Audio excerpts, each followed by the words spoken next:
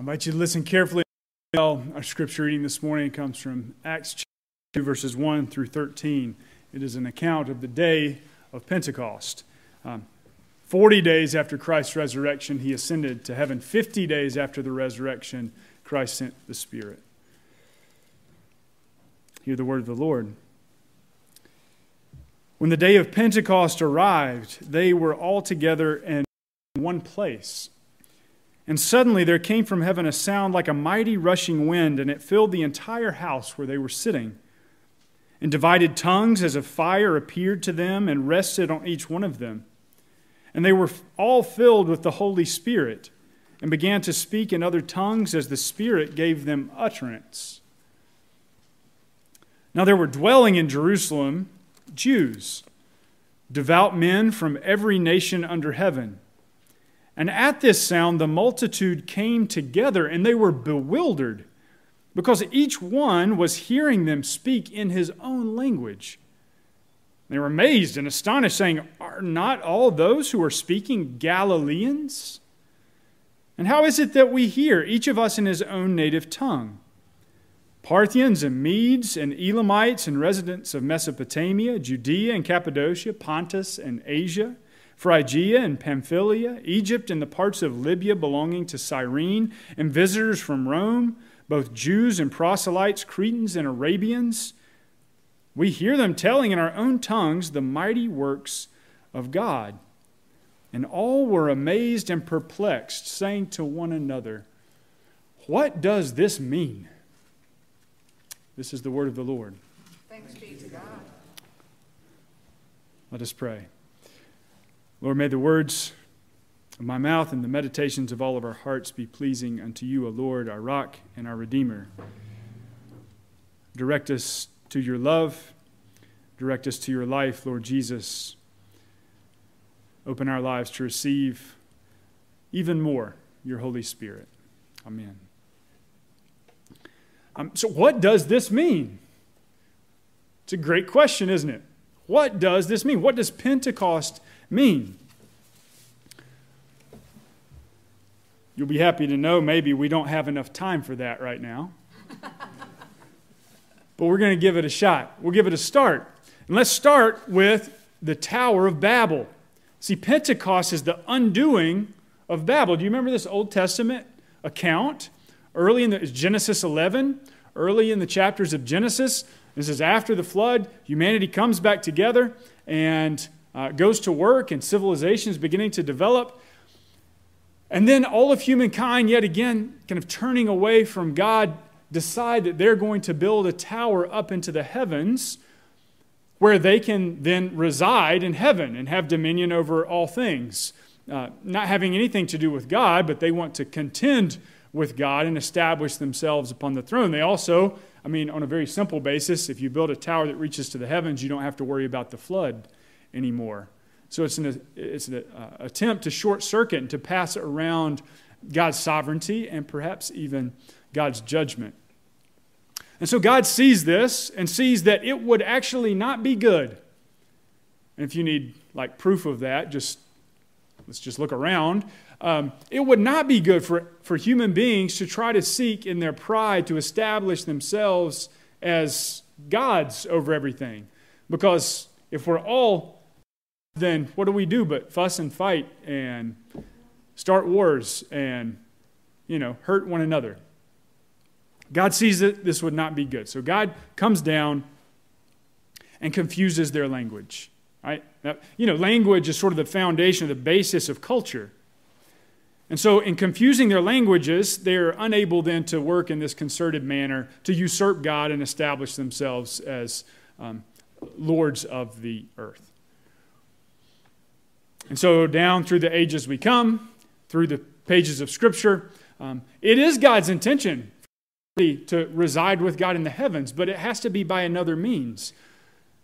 And so Christ comes, God joins himself to our humanity, and then, remember last week, what was it? The ascension?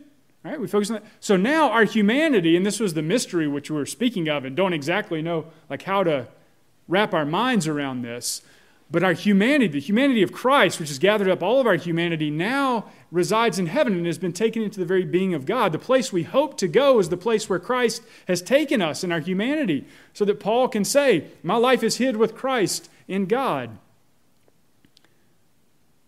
But the way that Christ took our humanity to the Father by, out of his pride, ascending the ranks or building his way up, it went the other way. Paradoxically, it is in his humility, taking on our humanity, going even to the point of death, entering into death and then passing out of it, and then being raised again, and then being ascended to the right hand of the Father and being crowned. This is how Christ has done it. And so now that Christ has ascended, now that our humanity is gathered up into the Father in the power of the Spirit, now the Spirit is sent upon the church. And what happens? All of our confusion is now beginning to discover a new unity in Jesus, the one who is Lord of all, the only one who can bring unity to the world. And so when Christ sends the Spirit, suddenly as the apostles are describing the mighty works of God, people can hear them in their own languages. You heard that long list of places who could hear the apostles speak in their own tongues. It's the undoing of Babel. It's the beginning of our ascension too. It's the beginning of God gathering up humanity into heaven to be joined to Him. So there's like an Old Testament place to go to try to understand, what does this mean? But another place we could come is just sort of the next paragraphs. Because after the apostles, the Spirit sound like a mighty rushing wind, the Ruach of God, which God blew into Adam such that Adam became a living creature. The same Ruach that passed dry bones in Ezekiel's vision and brought them back to life. The same breath then that Jesus drew in after his resurrection. The same breath that he breathed his disciples in the upper room. This mighty rushing wind comes and fills the space. It's audible. They hear it. And then they see tongues of fire upon one another's heads, a sign of the Spirit's anointing and power and presence. They see this. They experience it. And these apostles who were hiding away from the authorities now begin to go out and proclaim the goodness of God, the mighty works of God, and people hear them. And when they hear them, they are pricked to the heart. As Peter recounts the prophecy of Joel, which was part of our call to worship this morning, the word of the Lord to the prophet, I will pour out my Spirit on all flesh. Your sons and daughters shall prophesy, your old shall dream dreams, and your young shall see visions. Joel of the Old Testament proclaimed that one day God would pour out His Spirit upon all flesh. And here it is. Just an aside. This happens how many days after the resurrection? Pentecost? 50 days. There's another significant feast day that happens 50 days something in the Old Testament that the Jews were actually celebrating. That's why people from all these different tribes had returned to Jerusalem to celebrate this feast. So 50 days after the Exodus, after they passed through the waters of the sea, 50 days later, they go up on the mountain, right? Moses on the mountain, and they come at kind of certain levels which sort of mirror and pattern after our sanctuaries are patterned after that pattern. Moses goes up. What does God give to them on tablets of stone? The 10 Commandments, right? And he enters into covenant. I'm the God who's led you out of Egypt. I will be your God. You will be my people. I will be faithful to you. Here's how life is meant to be. How I've made you to be in relationship with me and other people. So it didn't take long for them to not do this, did it? Like even while he was the commandments, what were they doing with the golden calf? I mean, we're all just hopelessly messed up, aren't we?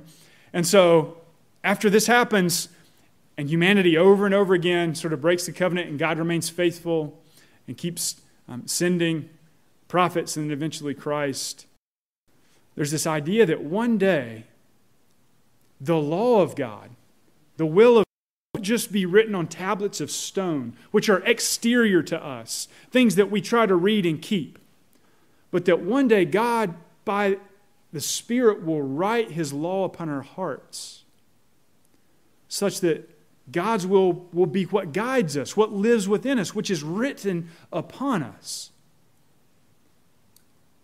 And in Peter's sermon, when they say, what does this mean? What does he start with? He didn't start with Babel, actually. He started with this prophecy of Joel.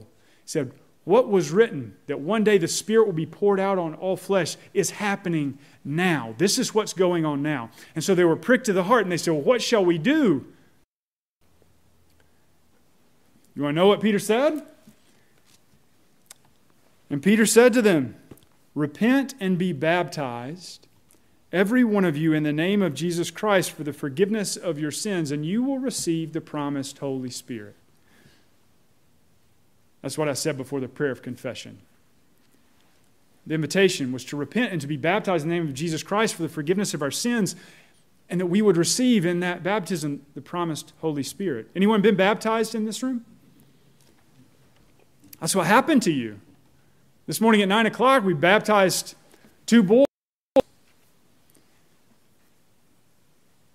We baptized in the name of the Father, Son, and Holy Spirit. As we drew them up out of the water, anointed them with oil. And that has been a sign of the promised Holy Spirit. Do you know why? Because oil is reflective. I mean, if you look through the whole Bible, there's always this anointing with oil, right? This oil is reflective and catches light and gives the appearance, perhaps, in some way, of tongues of fire. It's a symbol. It's an image that participates in that which was originally given. And so Jonathan, right now, if he hadn't wiped his forehead, is walking around with a sign that looks like Pentecost. Jameson, right now, is playing back there with a sign of the Spirit. And more than this, the law is written now upon their hearts in a different way, as it is written upon your heart. And so I thought it might be helpful,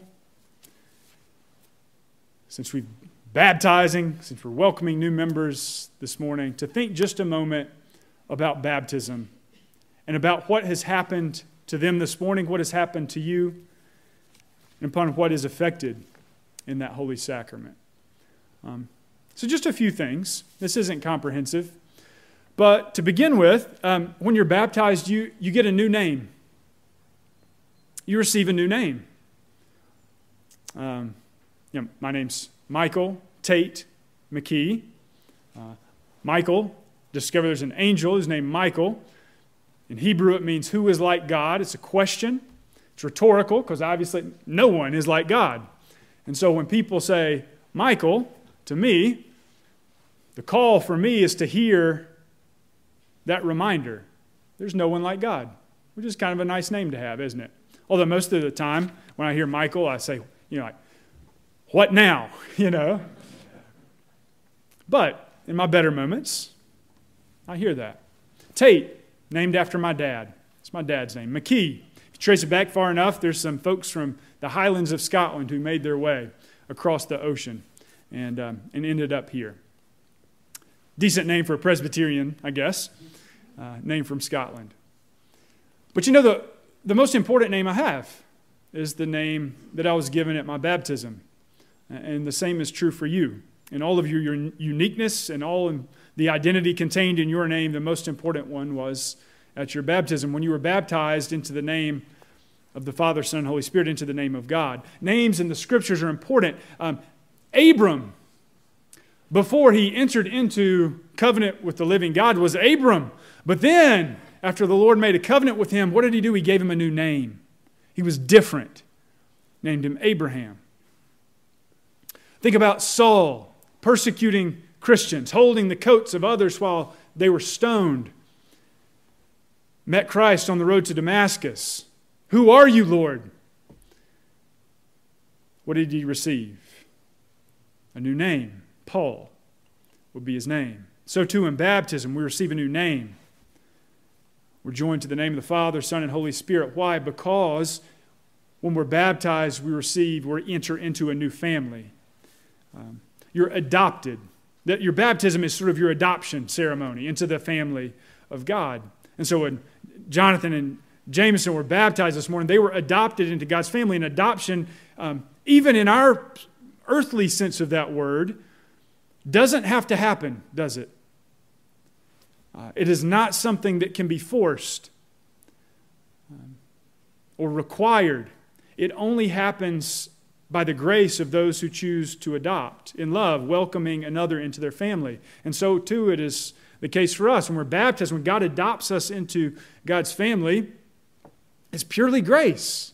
He doesn't have to do that. But He chooses in love to do so. Paul says that when we're drawn into God's family, we're given the Spirit so that we can cry out, Abba, Father. We can now refer to the Lord of everything that is, the maker of all and the redeemer of all, the sustainer of all, the end of all as, it's really informal, right? In the Greek, it's like dad. It's what you can call God. In baptism, you're also forgiven and washed clean and given a holy bath that makes you holy. In the ancient church, the baptismal font would have steps where you went down into it. It sort of was about the size of a grave, which was intentional. And so men and women were baptized sort of in separate areas, and you would come and you would take off your old garment, take off your old clothes, sort of like a taking off of your old self, your sinful self, your me-centered self. You take that off and you walk down the steps into the water where you're baptized, given a new name, adopted into God's family. You walk out the other side, and they will place a clean, white, brand new garment upon you as a sign that you are now clothed in the righteousness and the purity of Jesus. In fact, the Holy Spirit in the sacrament of baptism seals God's promises upon you and joins you to Christ by way of a mystical union. Like if you get into Paul and start reading the New Testament, union with Christ is perhaps the main theme he's talking about. How you are made one with the Lord Jesus. And this happens mystically by the power of Jesus in a way that goes beyond our ability to explain. Such that when you go down into the water, when you go down into that little tomb, you die. It's like a drowning. And when you're raised back up, you're brought up to new life. But when you die in baptism, you're joined to Jesus' death. And when you rise up again, new and alive, you're raised up, joined to this life, His resurrection life. And since you now belong to Him and are made alive in the Spirit, here's another thing. You're also made a member of Christ's body. Which is not like being a member of like the Beta Club at school, or a member of the golf course, or even a member of a civic service, something like this, organization. You're a member as in like you're a body part of a body. Like you would call your hand or your foot or your arm or your leg a member, a part of that body, an eye, an ear, as Paul will speak of it in the New Testament. You become a part of the body. Anybody in here sometimes a little hard of hearing? I said, is anybody in here sometimes a little hard of hearing? Right. And when you can't hear as well, you can't function as well. In the same way, when you're a part of the body of Christ, we need each other. If somebody's an ear, we need a good ear. If somebody's an eye, we need a good eye. We need each other because we bring different parts to the body that when we're one together, we function more fully, we function better. And so when we welcome these new members today, we're grateful that God has drawn them here, but we also, those of you who have perhaps been a member 5 minutes or 50 years of this particular congregation, you're also saying, oh yes, we actually really need them because they have gifts and they're different than what we have that continue to build up this body so that we can more fully reflect the love and the life of Christ in this place. The good thing is when you receive the Spirit, you receive the promise that God's working in you to grow and develop in you the fruits of the Spirit. And that's a long process. And fruit, some people planting gardens right about now, right? But that fruit doesn't bear forth immediately. It takes time and water and so on. But eventually, the Spirit works in our lives so that we begin to be people of love and joy and peace and patience and kindness and goodness and self-control. And these things begin to be ways that you might describe one another, because you see those gifts of the Spirit at work. And maybe that can become a way that people that aren't necessarily this congregational body might begin to describe us. Those are people of love and joy and peace and patience and kindness and goodness and self-control. The Spirit's going to be in us for that purpose. And finally, the Spirit's going to give you a mission and a task. A task to announce the good news of Jesus, that He's alive. Announce the good news that Jesus continues to give the Spirit to the church, continues to adopt people into God's family, continues to forgive and to wash clean and to give purpose, so that the whole world can be directed by the church as a sign, as a foretaste where you can actually experience it a little bit, and as a symbol of the fullness of God's kingdom. Where the Tower of Babel, where we just talk past one another, isn't that what the world looks like? And because we talk past one another, we're against one another, and there's animosity between people. But now, because Christ has ascended by way of humility and poured out the Spirit, because God's drawing people so that we become one in the Son, about the work of healing the world. Healing our community, our culture. If there's a time when we might need that, I'd say this is a good one. So that's the work that we're called to. That's the life that we're about.